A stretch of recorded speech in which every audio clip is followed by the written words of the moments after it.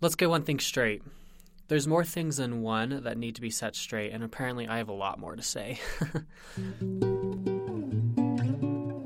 This is Unspoken Secret, Episode 8.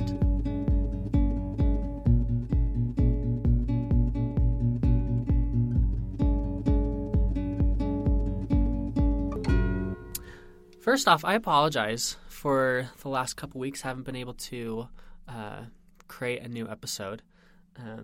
But hopefully you'll forgive me because I've been very busy and haven't been able to really work on any. So yeah, sorry about that. In the past episodes of this now 3-part series, I've touched a little on sexuality in general and how I've come to terms with coinciding my own sexuality with my spiritual journey and religious beliefs. But this episode, I want to dig a little deeper and fully explain why I believe what I believe. So I had the amazing opportunity recently to attend a conference that highlights individuals that identify as part of both Latter-day Saint and LGBTQ communities. I listened to keynote speakers, breakout sessions, panels, and the individual experiences one-on-one. The organization is called North Star, so if you're feeling the need of having a support system, that's one resource that I would highly recommend. But I want to talk about some of the things I learned and felt from going to this conference. First, let's talk about agency. There's a huge misconception among various Christian groups, mine own included, on what agency actually means.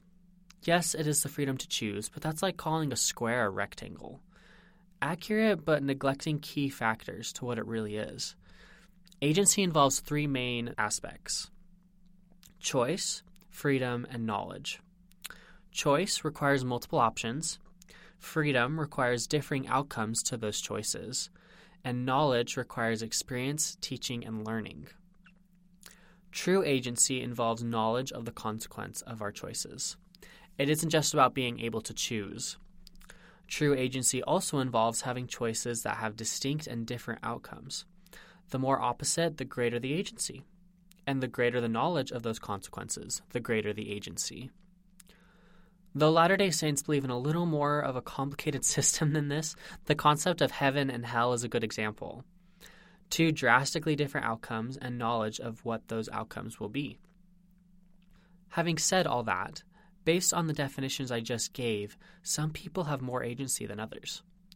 If you don't have the opportunity or ability to make a choice, whether that's due to disability or illness, you don't have full agency. If you don't have many options and the results are all the same, for example, someone living in a third world country trying to receive a proper education, you don't have full agency. And finally, if you don't fully understand the consequences of your actions, you don't have full or true agency. What does any of this have to do with sexuality? Well, as part of my belief system, I believe one of the main purposes of this mortal life is to obtain a body. Though I belong to a proselytizing religious institution that strives to spread its message to every nation, I'm aware that millions and millions of people have never had the opportunity to hear it during their mortal existence. And yet they had a body, and they were given at least some agency. Remember, full agency doesn't come from ignorance, and many have died without coming to know the things that I believe to be true. So was their life meaningless if they weren't able to exercise full agency?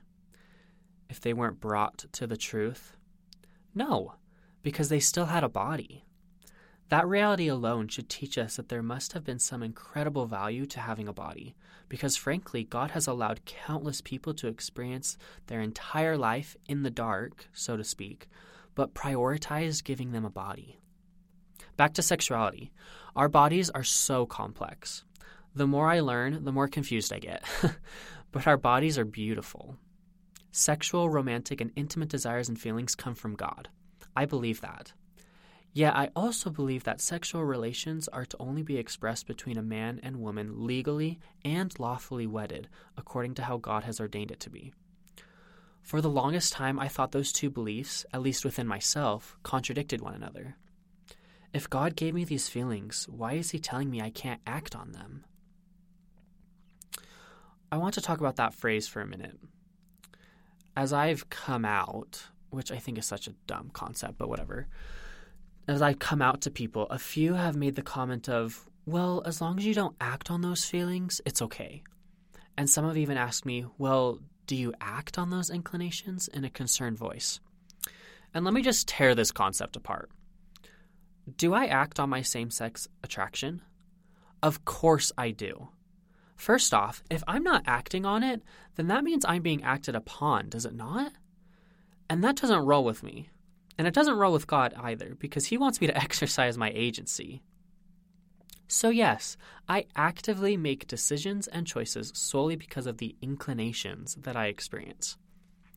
Now, I understand that when people ask if I act on these feelings, they're referring to a more sexual nature. And here's a few responses to that real quick.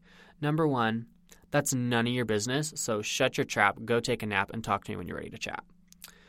Number two, unless you plan on becoming a celibate virgin for the rest of your life, you have no idea what you're asking. Well, as long as you don't act on it, then you're good. Is like saying, well, as long as you isolate yourself, become completely absorbed in self-loathing, and experience a never-ending episode of deep depression, then you're good. So again, none of your business. Don't ask me about my virginal status, Deborah. I see you. So yes, I act on my same-sex attraction. But the how I act on that is key and probably different to how most people define it. I've learned that I have a high same-sex need. I need to form intimate relationships with other men. That's a fact. God has given me this gift, and yes, I consider being gay a gift. Now, this need can easily be confused with a desire of needing sex and romantic relationships, but I can have intimate and platonic friendships with other men that are pure, loving, and satisfying. God commands us to bridle our passions. Bridle does not mean suppress. It means guide. And I do not believe that God is asking me to suppress my passions and desires for other men.